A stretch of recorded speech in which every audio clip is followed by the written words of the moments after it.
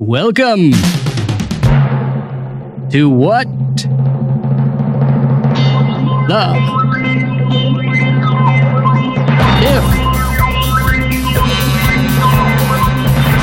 I thought it'd be cool to wait to do it with the music, but no, it was awkward.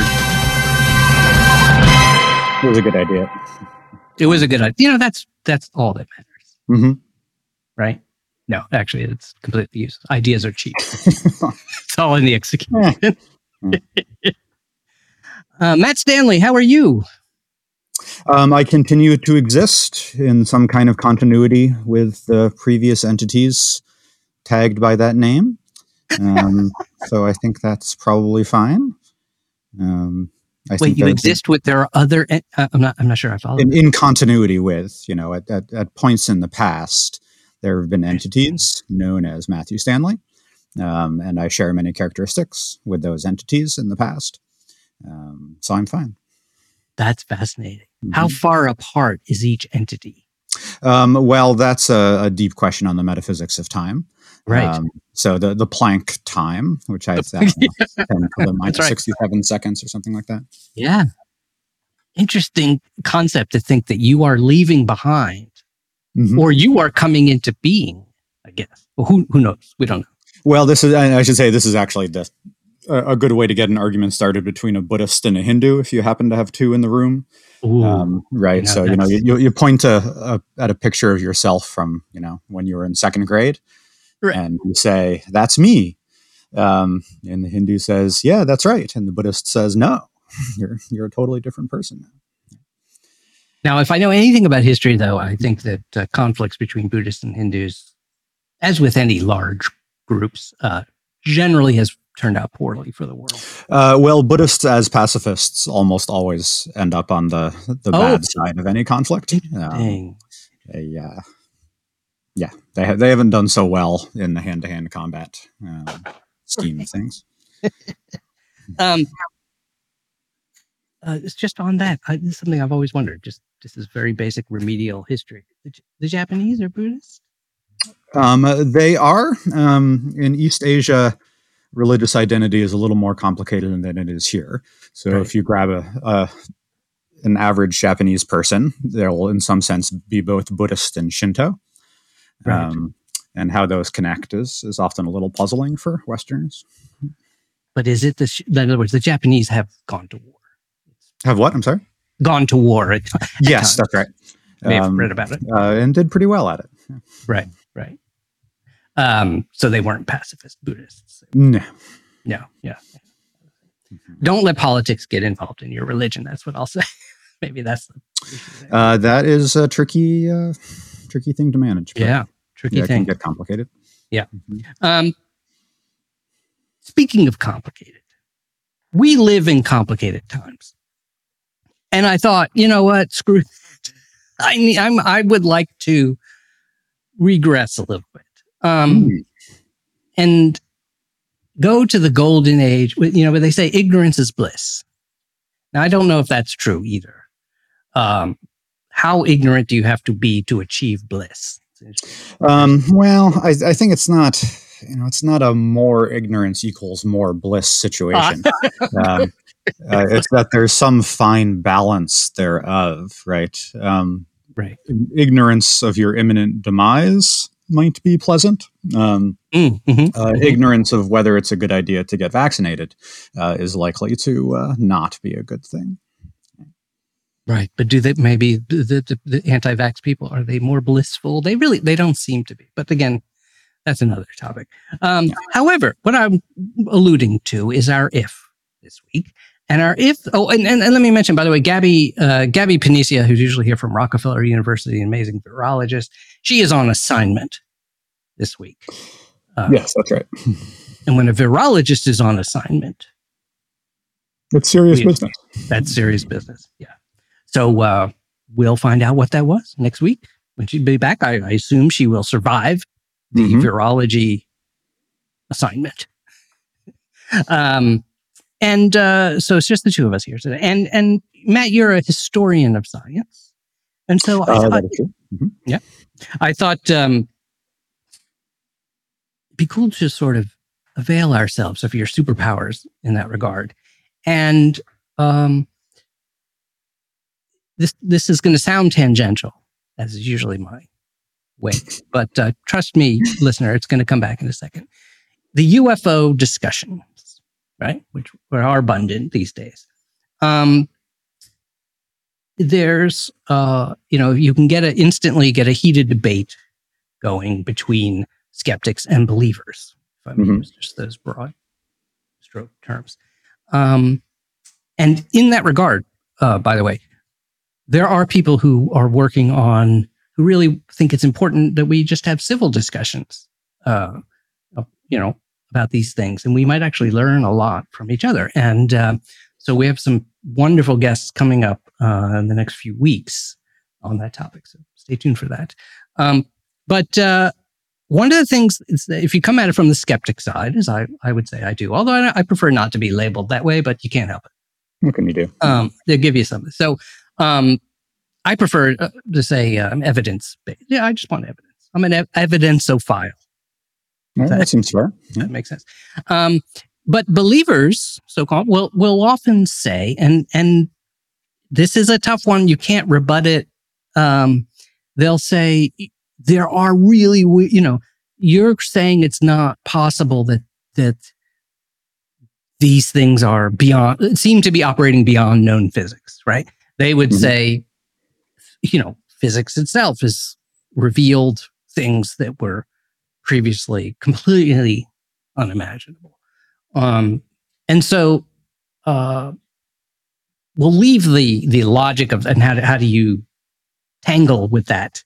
If you want to have a civil debate, we'll save that for when our friends are on. But I thought it'd be really interesting to go back to sometime in the past before we knew some of the things we knew today. And that puts us kind of in the same kind of position, of discovering something truly unimaginable. And that is one of the handy things about studying history of science, I should say, or history in general, is that's a chance to put yourself into a headspace that's different than where you are now. And that can be useful. So that's hopefully we'll see today. Yeah.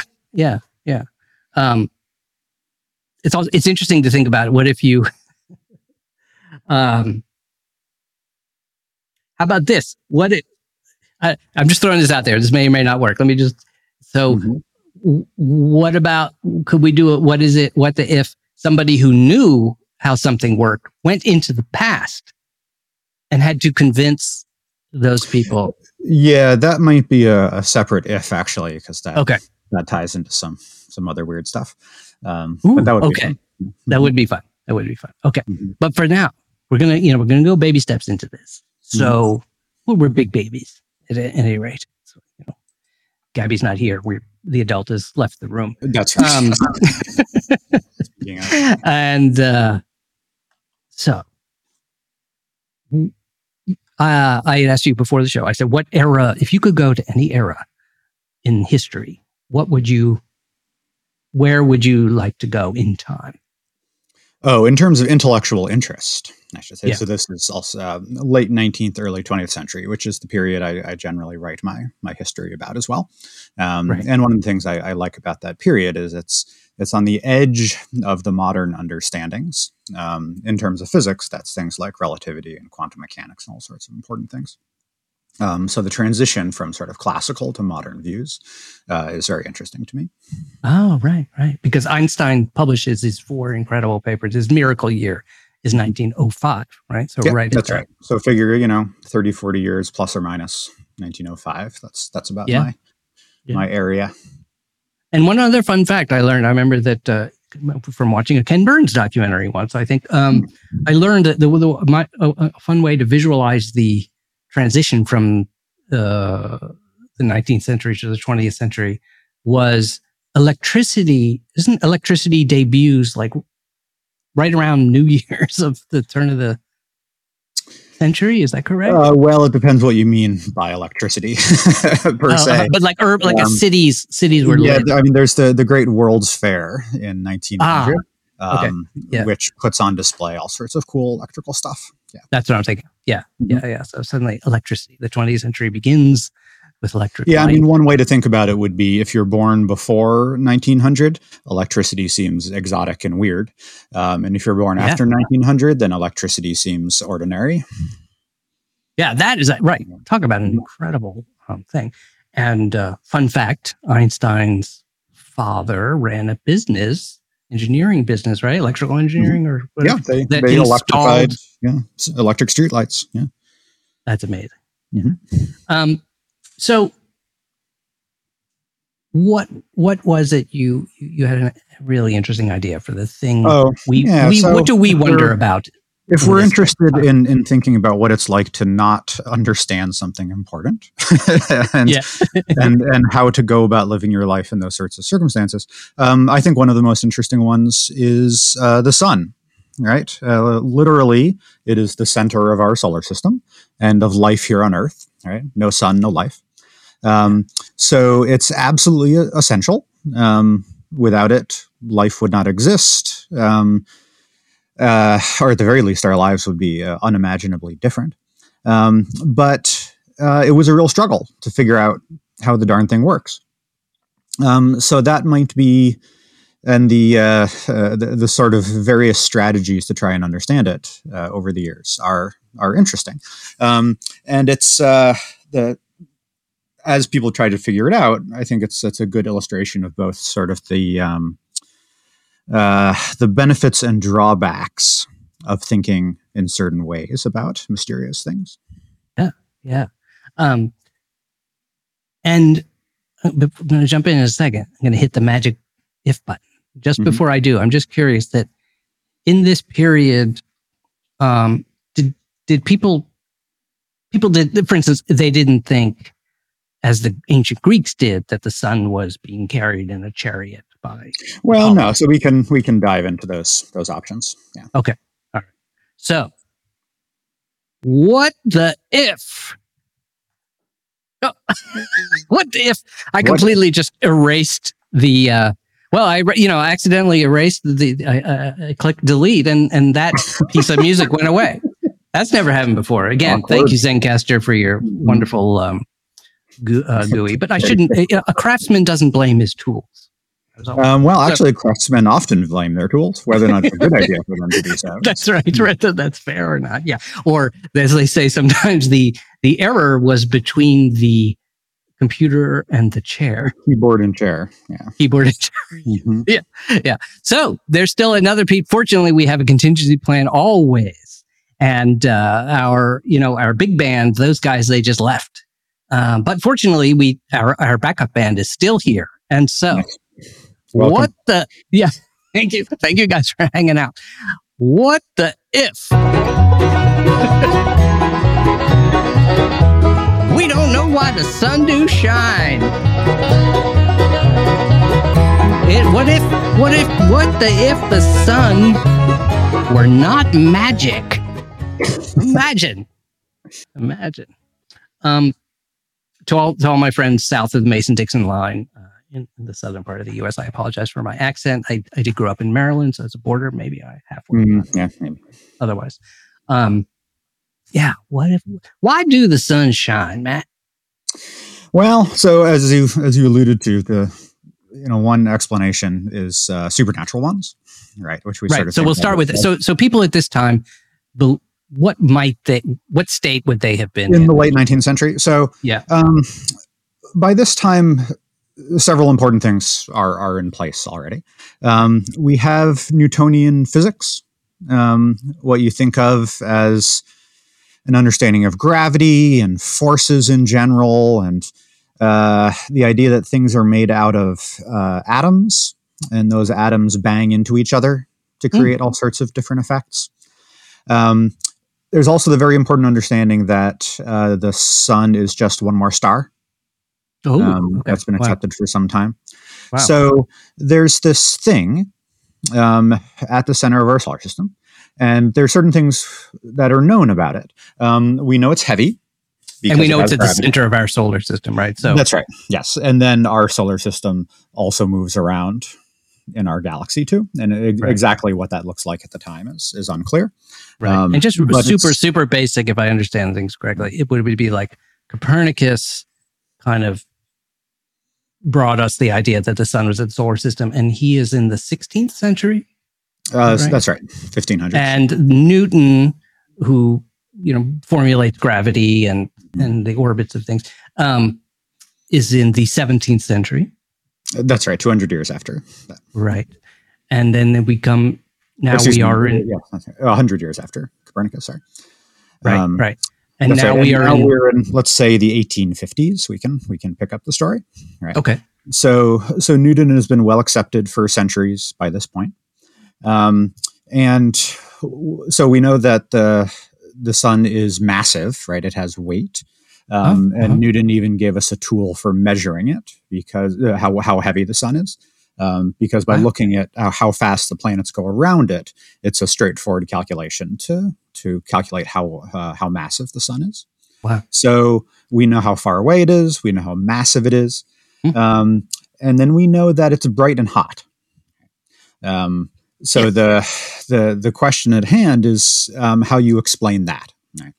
And in fact, that would be if we understand that it's just another star. It's actually, I never thought about it this way, but like that perspective is enormous. It's like not just how does the sun work, but what if you could explain how the sun works, you probably are explaining all the stars in the sky. That's exactly right. And it kind of goes the other way too, that whatever explanation you come up with has to be reasonable for the whole universe. Right? So you can't invoke something totally arbitrary and bizarre. Now, this is, for instance, the believers are in the background here the whole time. Why can't we do that? Okay, and that's a totally reasonable question. Right. If for no other reason, then human beings often do that. So Aristotle does that. So when Aristotle and the classical Greek philosophers tackle this question of why is the sun bright, they say it's because it's made of a particular stuff. It's this little blob of ether, and ether is inherently bright and shiny. And the stars and the planets are too, and that's why they all shine. And people say, if you're an Aristotelian skeptic, you might say, well, show me a chunk of ether. And Aristotle says, I can't. Ether doesn't exist down here on Earth. It's a different thing. Stuff out in the heavens is different. Like that's it. That's the nature of things. And stuff here on Earth is different from that. And that works well for a while. And by while, I mean thousands of years. It seems a bit arrogant, but I guess it could be. I mean, you could also make the case that it's humble, because we're the crappy part of the universe, and then the stars interesting. are the nice part of the universe, right? So it's an embracing of the fact that we're crummy. And then starting with, let's say Newton establishes this more general principle, which is to reject this idea that it's okay to invoke special cases of things, but rather to say that whatever explanation you come up with should apply to everything everywhere. Is Newton the one that brings that idea? No, it's a long process. But Newton's the one who sort of solidifies it. That is, Newton gives us physics that makes that can be applied to everything in the universe. And this nowadays we call this the principle of uniformity. Okay, and uniformity comes in a bunch of different flavors. But the one we're talking about here is this idea that the laws of nature are the same everywhere. So if gravity works a particular way here on the surface of the Earth, it should work that way on the sun as well. So the explanation you give for why a cannonball flies the way it does should be the same kind of explanation you use for explaining why Jupiter moves around the way it does. Okay. So that's the great Newtonian achievement, is to show that that's the case. And then kind of in partnership with that is a claim about the stuff that the universe is made of.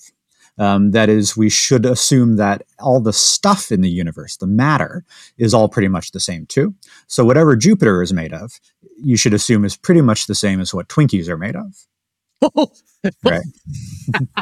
Which is why you shouldn't eat Jupiter. That may be. We don't, but it's, in fact, we know what Jupiter's made of. I'm not sure we know what Twinkies are made of. It's still a mystery. So this is the uniformity principle is really powerful, okay?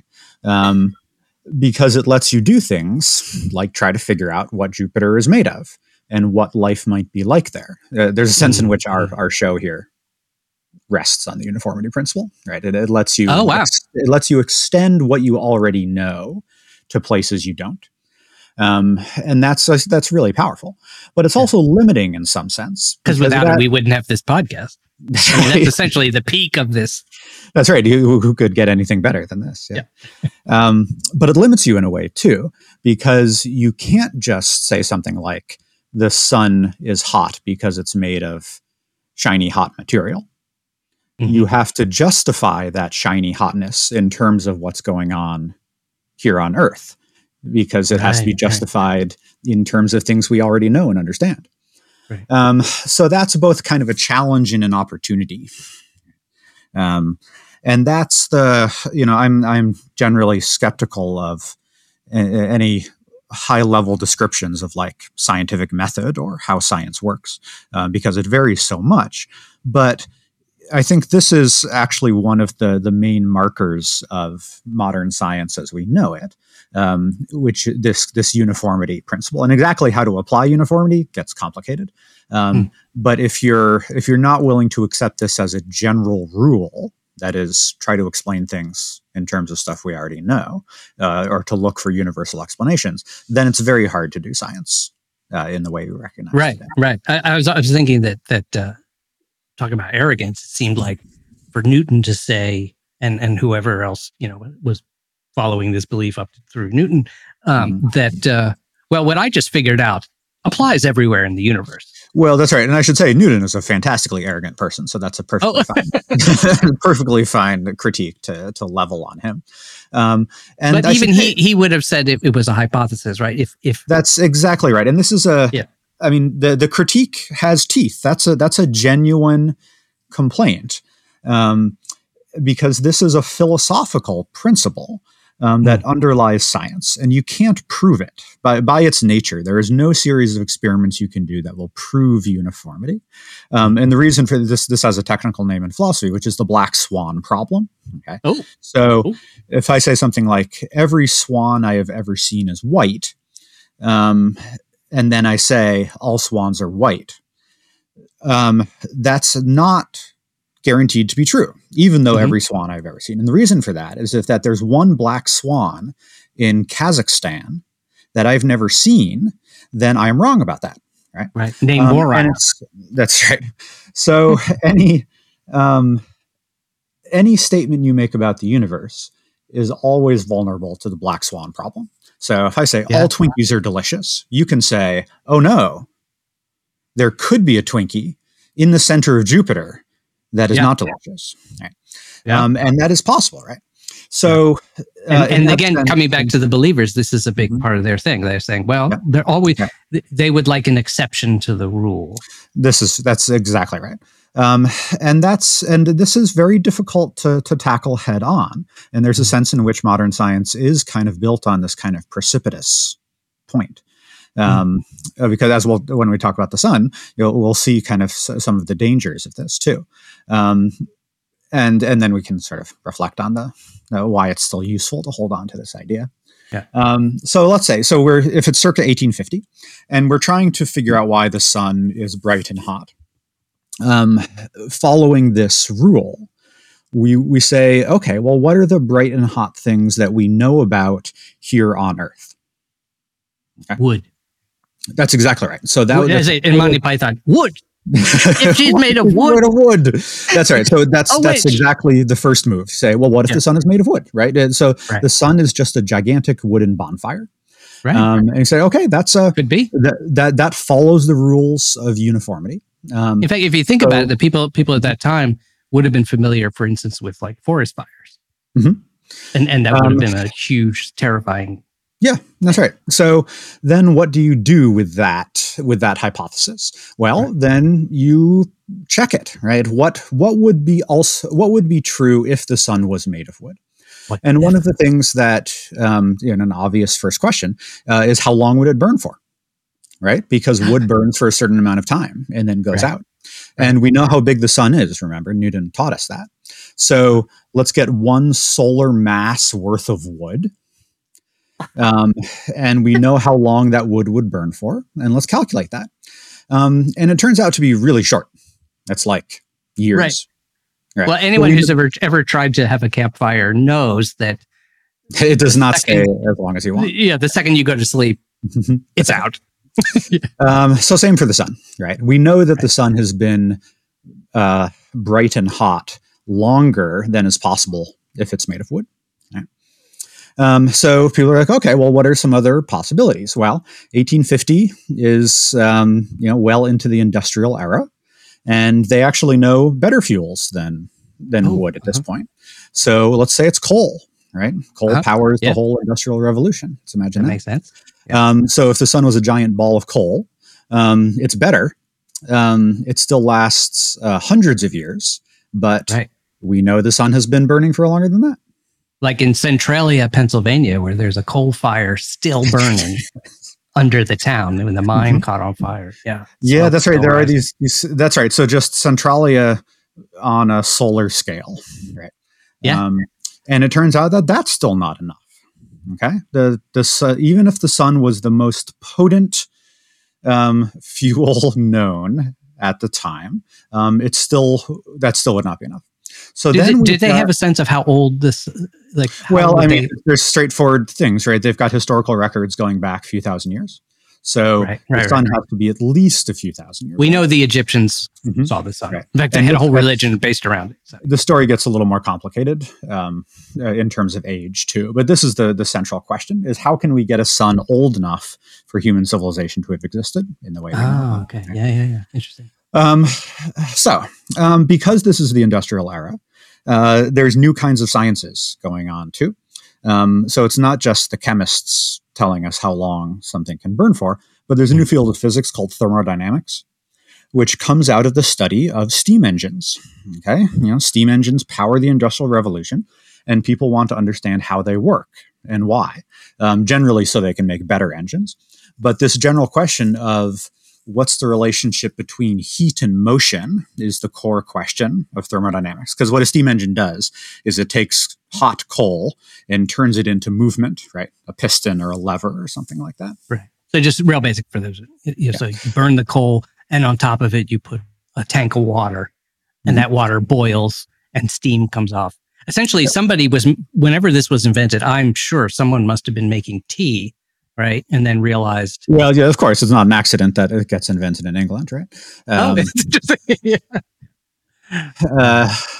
So steam has an unbelievable power.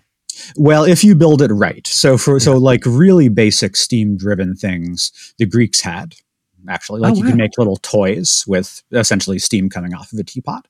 The trick that people like James Watt and friends figure out in the late 18th century is how to make this really intense and do things that can lift thousands of pounds and such. And nuclear power plants are basically steam. Are basically the same. We're all it's all just fancy ways to boil water.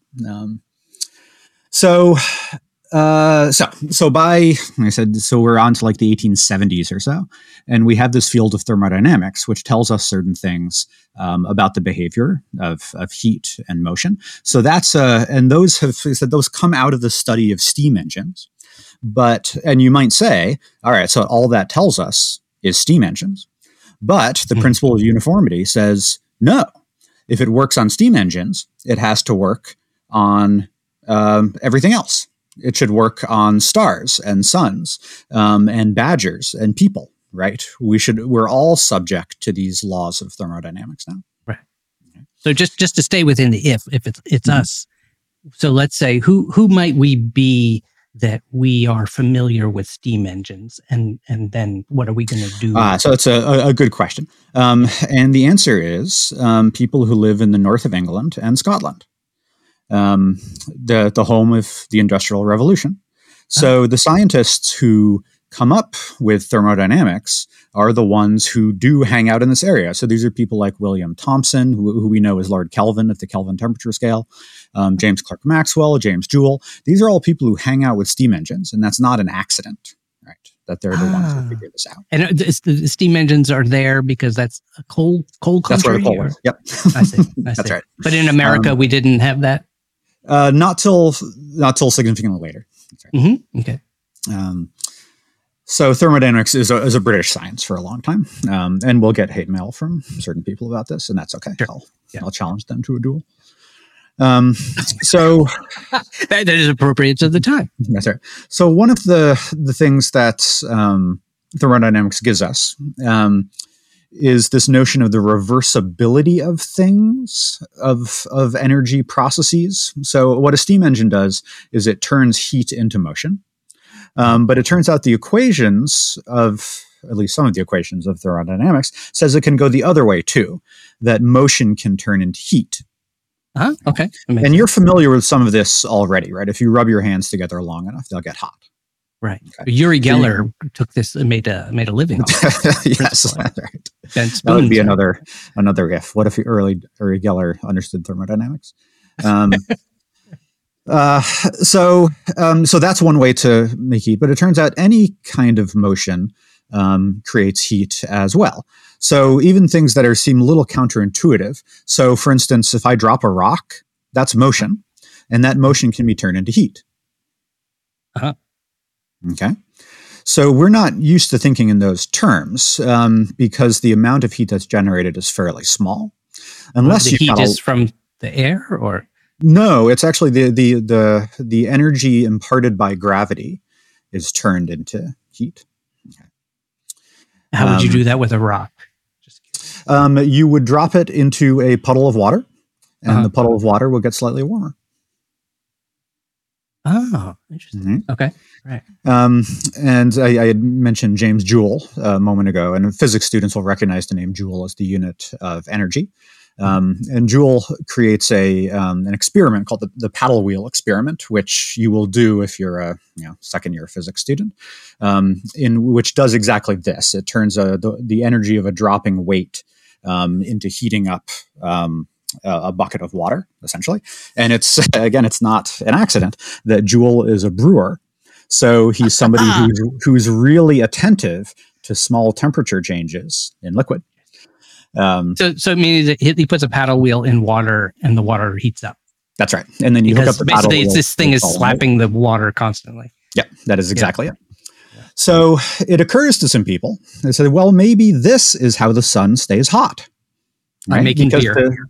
By essentially just on a stellar scale. Because we know the sun has gravity. So if the sun is collapsing, then it could be yielding exactly this same sort of energy, right? Gravitational collapse is a kind of motion. Motion we can turn into heat. So then you calculate how much energy would be liberated by the sun collapsing slowly under its own gravity. And it turns out it's a lot, just because the sun is so huge and its gravity is so intense. So they mean when they talk about that, are they thinking everything, whatever the sun is made of, is just rubbing against itself? Is collapsing in on itself because of its own gravity? Right. So the friction between the material. Well, it's not so much the friction as it is the Joule paddle wheel. Objects in a gravitational field have a certain amount of energy, and when they fall, they yield that energy. Oh, I see. They're falling, so they have to give out that into different forms, right? So if you imagine like a waterfall, right? The water at the top of the waterfall has a certain amount of energy, and then at the bottom, it doesn't. And you say, well, where did that energy go? It went into the motion of the water. And then you can harvest that energy to do useful things like turn a paddle wheel. Yeah. Right. Now, before I just want to pause here for 1 second, because let's remind people, because I want to see if we can get this even more, a little bit, a sense of it's so hard to do, right? But let's really imagine we are there. We have no knowledge of what the solution is going to be. Mm-hmm.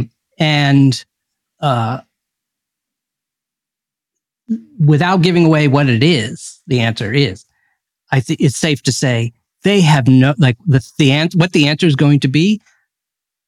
If you just told them the answer, for instance, at the time, what that would have blown their mind, right? Or what would they have? Well, it would have been literally inconceivable, actually. If you took a modern astrophysics textbook and gave it to William Thomson, the guy who comes up with the gravitational collapse theory, he would have no idea what was going on.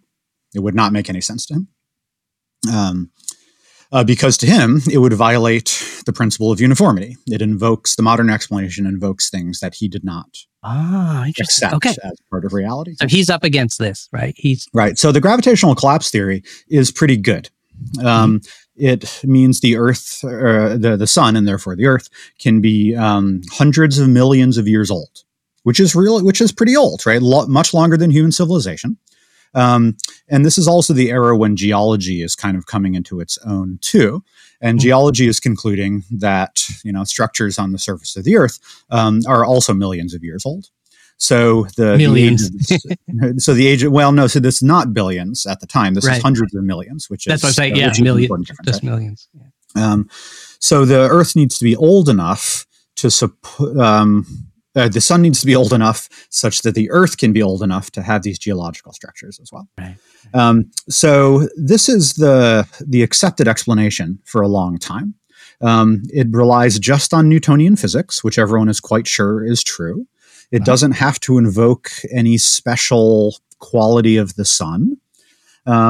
It's closely tied to things we understand really well, like steam engines and falling rocks. And it doesn't have any historical problems. It's not like the giant ball of coal theory, and so the calculations hold up. So this is a good question. It becomes there are challenges to this, largely not from physicists, but rather from geologists who say I can see formations that look billions of years old, and then interestingly from biologists, because this is also the era of Darwin. Right? So Darwin and Thomson and Maxwell, all these people are all contemporaries. And Darwin needs a really old Earth in order for evolution to work, because evolution is really, really slow. So Darwin needs an Earth that is older than Thomson's sun. Okay. So by the end, older by a huge amount. That's right, by an order of magnitude, we say. Right. Yeah. So Thomson actually and many other people put this forward as evidence that Darwin must be wrong. Right. They say there simply isn't enough time. And Darwin acknowledges this as a problem. He says, that's right. Your theory does not give me enough time. So here's a moment. We can pause here and say, here's a moment where you had skeptics and believers, let's say. That's exactly right. And that's not an obvious split. It's not like all the smart people are on one side and all the dumb people are on the other. It's not conspiracy theorists versus professional scientists. This is two of the greatest minds of the 19th century. And I'm not exaggerating. This is Charles Darwin versus William Thomson. So what you've got here in going into this story, I did not know, and I don't know that I'm sure most of our listeners didn't know. We're going to talk about how the sun works and the discoveries that led to that. Did not know we were coming up on a clash of titans. There's always a good clash of titans. So. Yeah. It's just that usually one of them has been dead for long enough that we forget who they are. Right. Darwin versus Thomson, Madison Square Garden. That's right. And they both have really impressive beards. They're both British. And this is, so we've got the greatest physicist versus the greatest biologist. Would they debate this in public? Yeah. They would. And so people would go see that. Yes, that's right. Darwin, I should say, did not usually do his own debating because he was a really shy, anxious guy. So he would send out his peeps. So you his posse. Yeah. So are you able to give us a sense of, suppose we got to go to one of these debates, what would it be like? Yeah, so it would be a crowded, pretty dark auditorium because we're, pre-electrical lights, so it's lit by gas, and there's no sound amplification. And two bearded men, possibly wearing academic robes, but probably just thick, stifling suits, would stand at podiums up on a stage and try to thrash each other in the most polite way possible. Because they're British. Yeah. Because they're British. And I should say the scientists who were known for being good at this became kind of an attraction. So one of Darwin's, surrogates is a guy named Thomas Henry Huxley. That's the grandfather of Aldous Huxley, the writer. And he was known as Darwin's bulldog because he was so effective at these debates. He was really extraordinary, a huge amount of fun.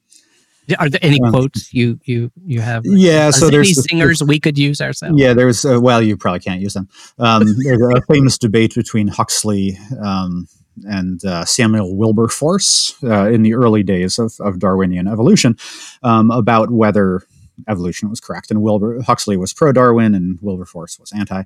And Wilberforce says to Huxley, they're arguing about human descent from primates.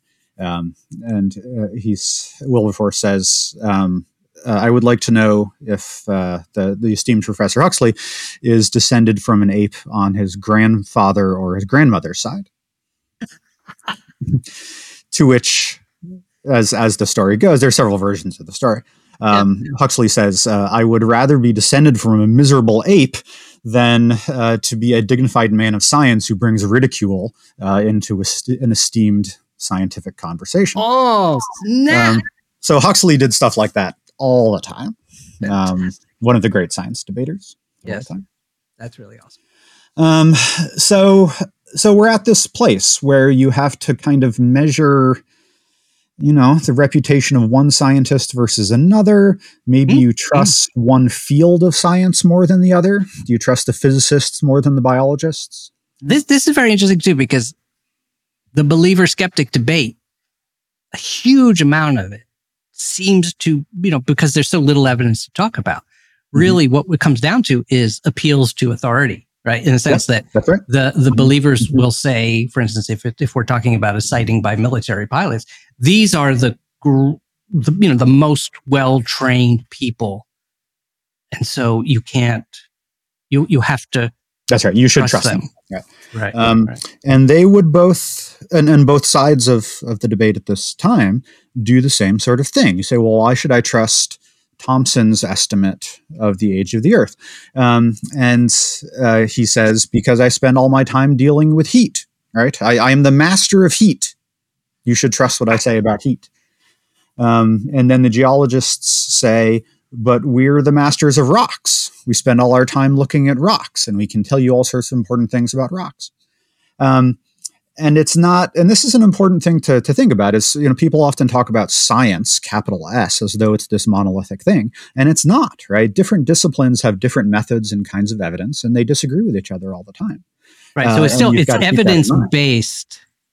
It's still evidence. Like, I feel like another big thing is like, say, well, let's forget. I mean, Neil Tyson says, actually, even in a documentary I have to work on about UFOs, Neil Tyson, in our interview said, the thing about science is, and again, this is the ideal of science, right? But that it doesn't matter who you are. You can claim whatever you want.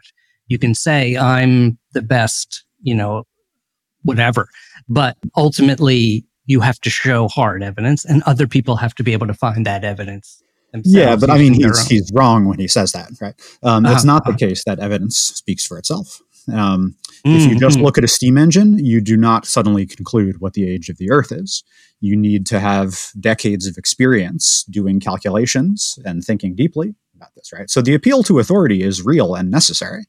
Darwin could not just say, well, my physics says that the Earth is very old, because he doesn't have any expertise in this matter. And you should not listen to a biologist when they have things to say about physics, or vice versa. Interesting. Yeah. So you have to make kind of an assessment. So we've got this essentially a crisis, circa 1900, is we have an Earth that seems to be older than the sun. And that's an obvious problem, right? This gets, there's a new thing thrown into the mix right around the same time, which changes the debate completely, which is the discovery of radioactivity.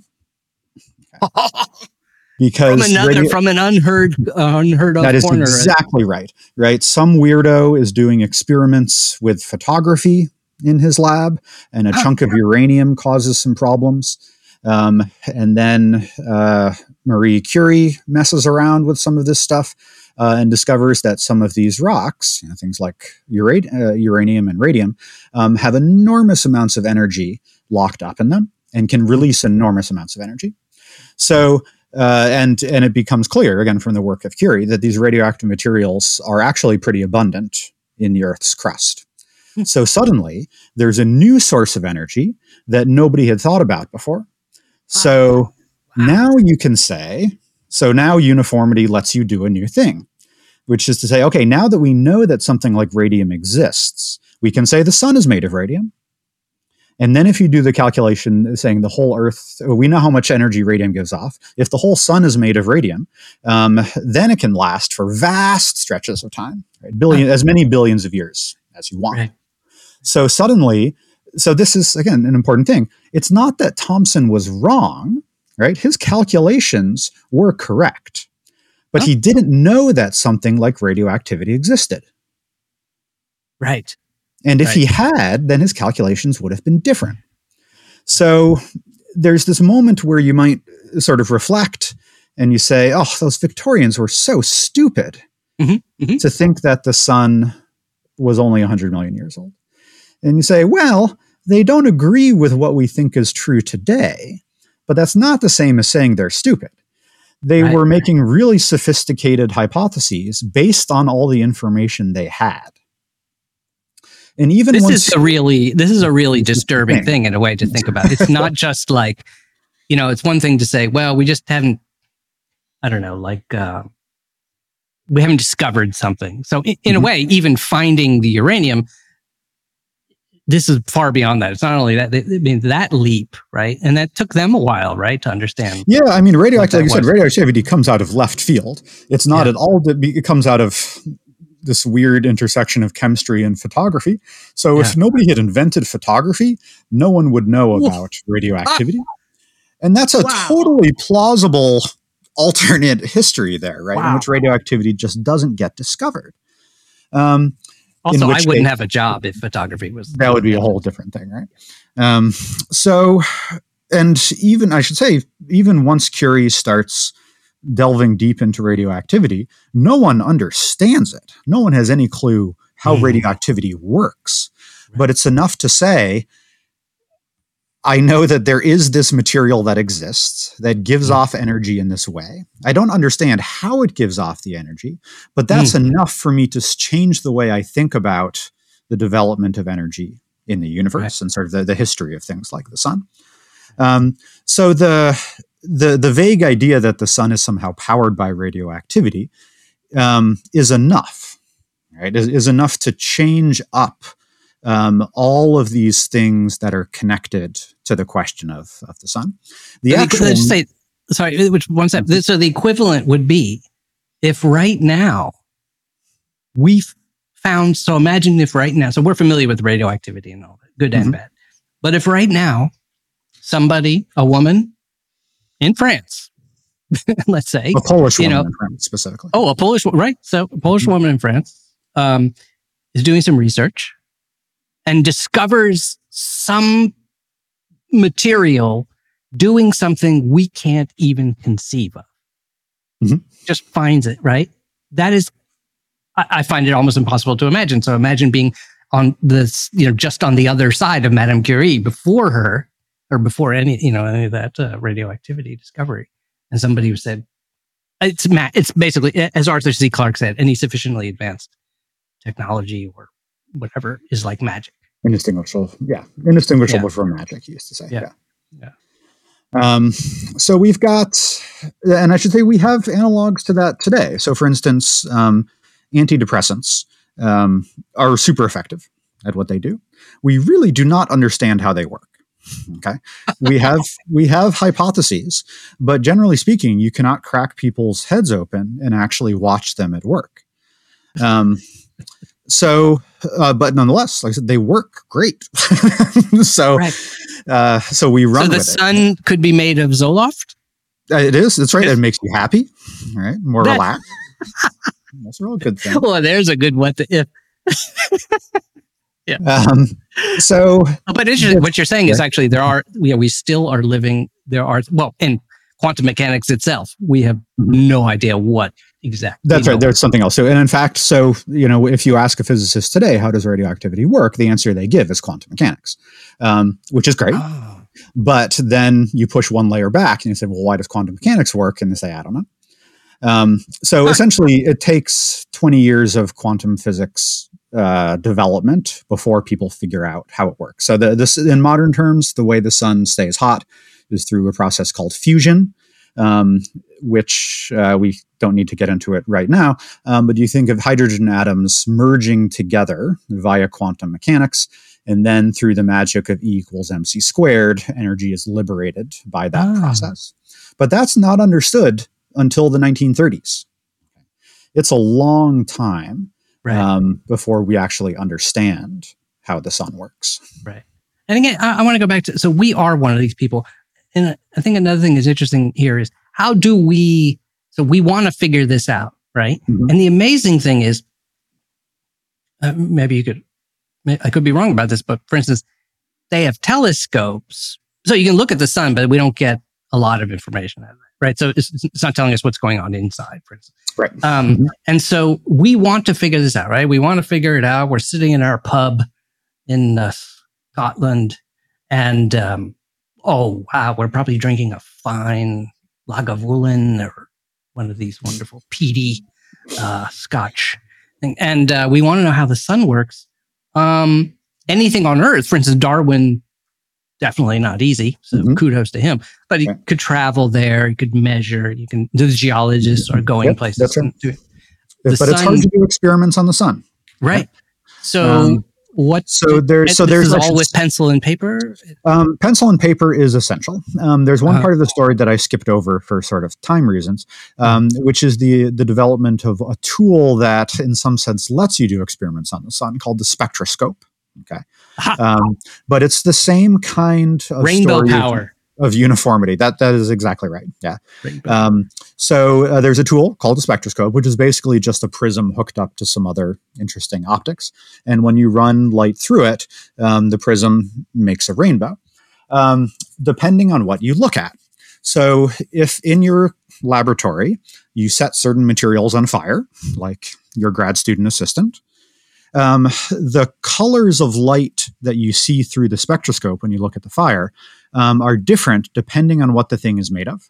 Okay, so if you burn some sodium, you'll see some bright yellow lines, and that's pretty cool. So what this lets you do is if you take an unknown material and you look at it through the spectroscope, you can figure out what it's made of. The question then that immediately you get to burn stuff. You need to burn stuff, which is a lot of fun, right? Yeah. Is you say, well, could I do this at a distance, right? If I can't actually handle the material, does this technique work? And two of the pioneers of spectroscopy, Germans named Kirchhoff and Bunsen, have a fantastic opportunity to test this when they're working on the device, which is there's a warehouse on fire across the town from them. So they point their spectroscope at it and they say, okay, if we're right, I can't remember exactly what it was, but the warehouse was full of cobalt. Let's say just picking a material at random. And then the next morning they go and they talk to the owner of the warehouse and they say, what was stored in the warehouse? And the guy goes, cobalt. And they're like, yes. Right. So what this means is you can figure out what something is made of without actually touching it, right? Without interacting with it directly. Is this Bunsen of Bunsen burner? This is the Bunsen of the Bunsen burner. Yeah. Awesome. And then again, a British scientist points it at the sun and says, well, let's see what the sun is made of.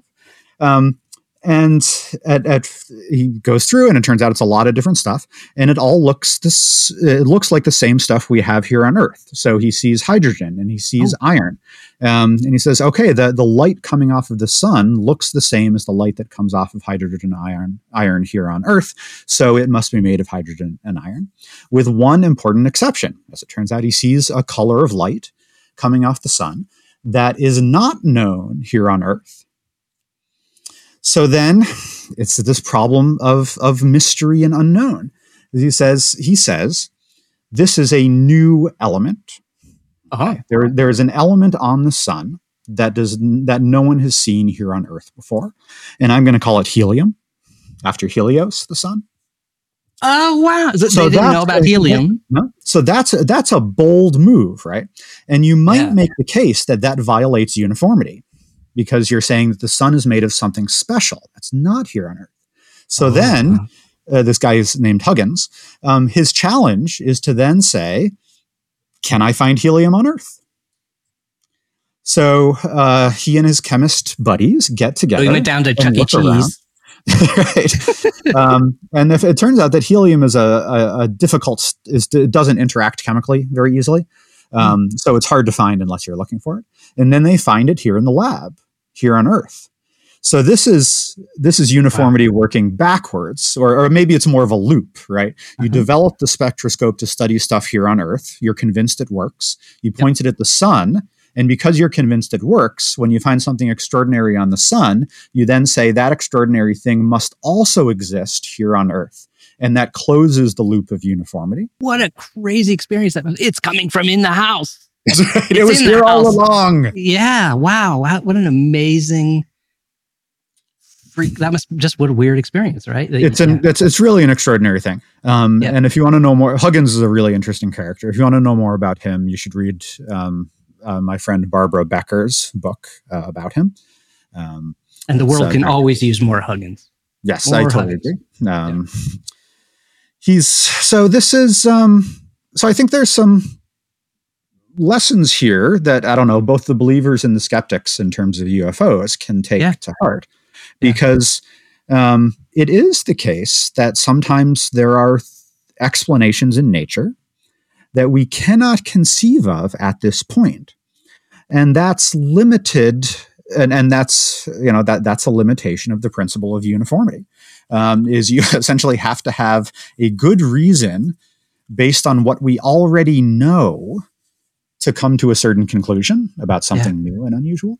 But there are things that, in the Shakespearean sense are beyond our philosophy, things we have not conceived of. But there's the sense that, like, you can't jump too many rungs on the ladder in one go. Okay.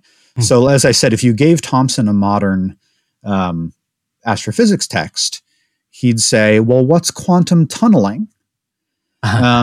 Because without quantum tunneling, fusion doesn't make any sense.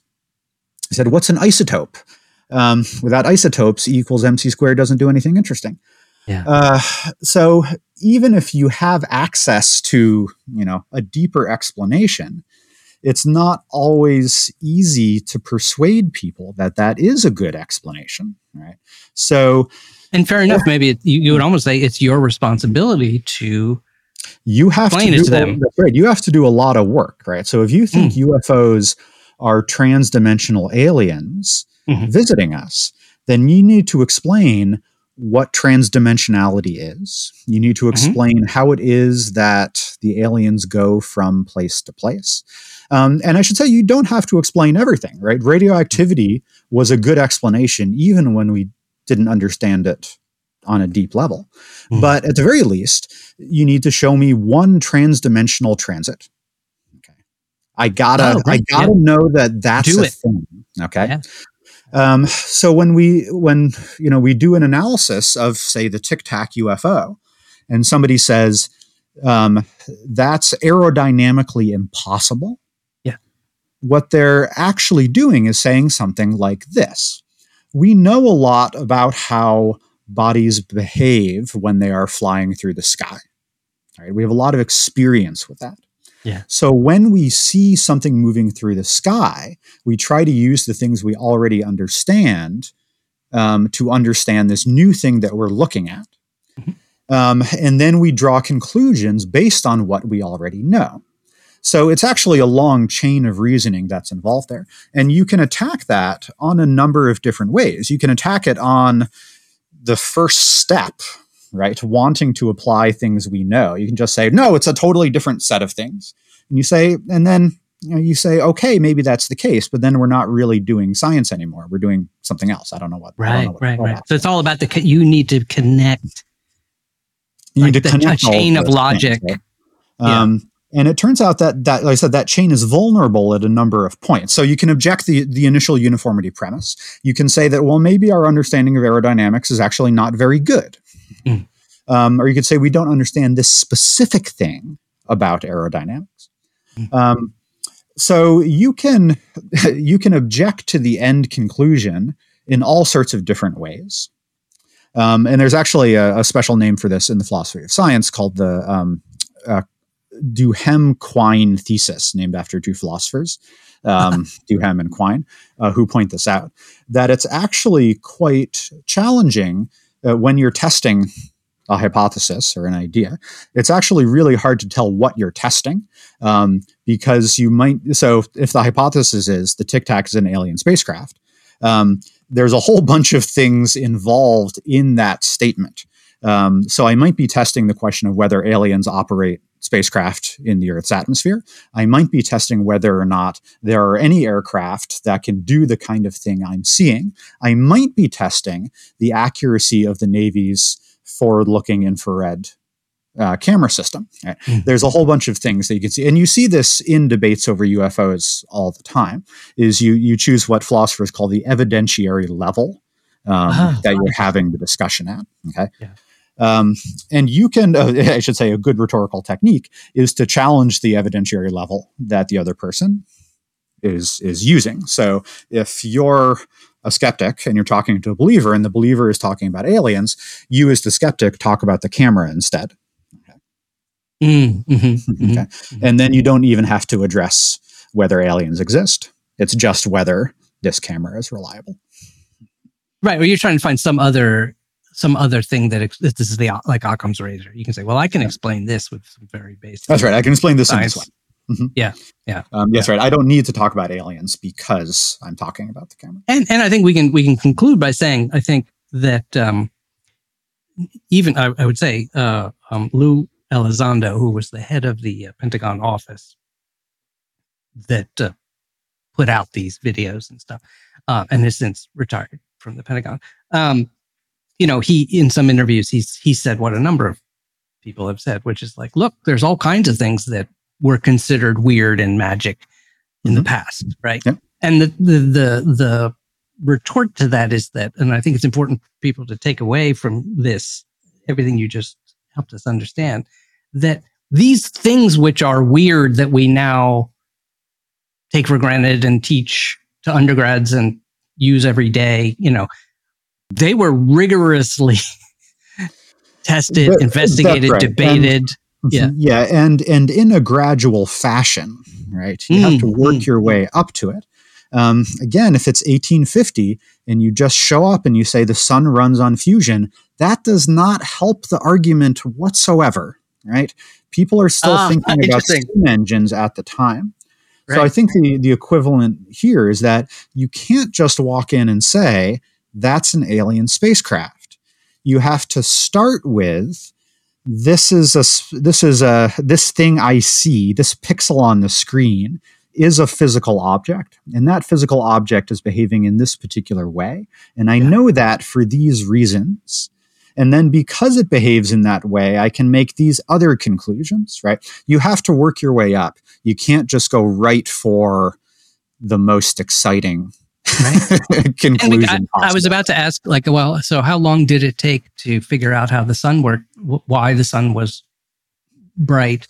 And I was going to say, we start where you started the story. But in fact, the story begins at the beginning of why does the sun shining is certainly a question that the earliest the first proto-hominids a million years ago looked up at the sky and saw this sort of thing. As soon as they had a brain that could ask things like the question why. So millions of years, perhaps, to answer that question. Or we could say once we finally entered at least the realm of being able to investigate accepting this kind of reasoning, in which case, start from Newton. That would be fine, I think. Right. Oh, wow. Right. So hundreds of years. Even if we start, the story you just told was about 75 years. Is that right? Yes, that's about right. And I want to stress also, there's still lots of cool mysteries about the sun too, right? So for instance, the corona, the outer part of the sun, is hotter than the inside. that's weird. Right. Yeah. And we had Hakeem Oliesi on a couple of weeks ago. This is what he studies: is this problem of solar heating. So you can know a lot about the sun, but still not have everything. In the same way that you might know a lot about weird aircraft, but still not be comfortable saying it's an alien spacecraft. And people who are unwilling to make those sorts of moderated claims, you should be skeptical of people like that, regardless of what side they're on. Right? Yeah. I certainly wouldn't be ready to buy a ticket on a UFO yet. That would be a bad idea. Yes. Easily go with Branson, Virgin Galactic, or Blue Origin, or SpaceX. They are at least testing scientifically and practically these systems. So. And all of them make sonic booms, which is actually pretty cool. Like, why would you want to travel without a sonic boom? What fun is that? So, anyway, wow, thank you. This is like so cool. Nice. So cool, man. It's amazing. And by the way, everyone who's listening should feel so privileged to have been able to get that from Matt, because people spend an enormous, maybe some parents. Some parents spend an enormous amount of money on this. I put myself through NYU myself by working in the day. I was in the film department, but anyway, amazing. And just so a couple of books. If you love Matt's storytelling, there, you just got to say you got to go get some of these other books. And Matt did not know I was going to say this, but I think I'm so enthusiastic. I'm excited to go back. So, one, you mentioned Huxley. So you have a book called.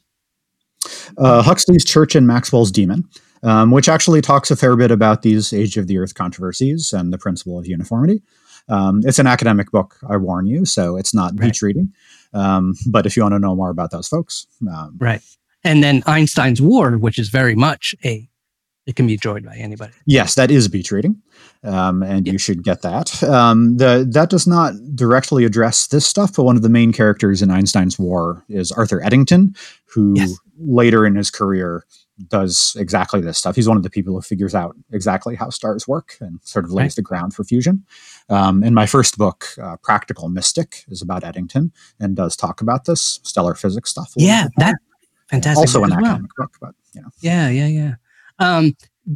But we'll just leave it at basically, the Einstein's War is a story of, Einstein has this idea, which is really out there, and he won't even believe it himself until he can figure out the details, right? He needs to make that connection of evidence, and Eddington is part of that other phase, the evidence part. So very cool. Thank you. That was wonderful. Gabby Panicia will be back next week, I believe, from her assignment. Matt, do you have anything you want to plug? Beyond those, other than all of my plugs I just did. No, I don't think I have anything coming up, but I should say I do lectures for One Day University fairly regularly, some of which are about this material, and a lot of those are available online, streaming video too. So you can go to One Day University and listen to some of that too. One spelled out OME. I think the site is One Day U. Let me check. Yeah. Until then, for those of you, while Matt looks that up, if you've enjoyed this, we really could use your help expanding our audience. That helps support the show. And to do that, the huge way you could do this, it's slowed down a bit, I think, because I've gotten lazy about promoting it or emphasizing the urgency. But if you really have enjoyed the show, especially if you've been listening a long time, if you have not left a review on whatever podcast service you're using, that would be helpful. Especially now, not that long ago, iTunes, now called Apple Podcasts, was the only place to leave reviews. And so we have 54 or something like that. And that was great. But now all the individual services are offering reviews on their own sites, which is great. But it means we have just a little bit here and, on each different one. So whatever one you're using, even if it's Apple, that'd be great. If you could leave us a review. You can also, usually you can just click some stars and that works as well. But if you can write a few words, that makes it even better. So those are wonderful. And I'd love to read those. So I'm happy to read your reviews as I see them. And by the way, if you did leave a review and I've never mentioned it or whatever, let me know. Sometimes they go up and I don't know where they are. In particular, interestingly, we've had wonderful reviews. I believe I've read in the past in other countries, like all these services, including Apple's. It's like if we have wonderful reviews written on the South African website that don't show up in the American one. I don't know why, but there we go. Maybe someday technology will exist to allow reviews to be shared. Nice. But if you could do that, that'd be really great. And we love hearing from you. There are some of you we know really well, and I'm so glad to hear, and please keep in touch with us. We love hearing from you. You can send in your own ideas. You got a show you want us to investigate? You want to hear Matt tell stories? Is it a biological thing you really always found fascinating you'd like Abby to investigate? That would be amazing. Let us know. No idea is too big or too small.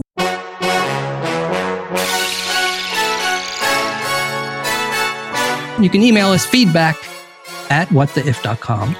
Just go to our website, whattheif.com, and there's a thing there. It says share your ideas, and you can literally just type right there on the page.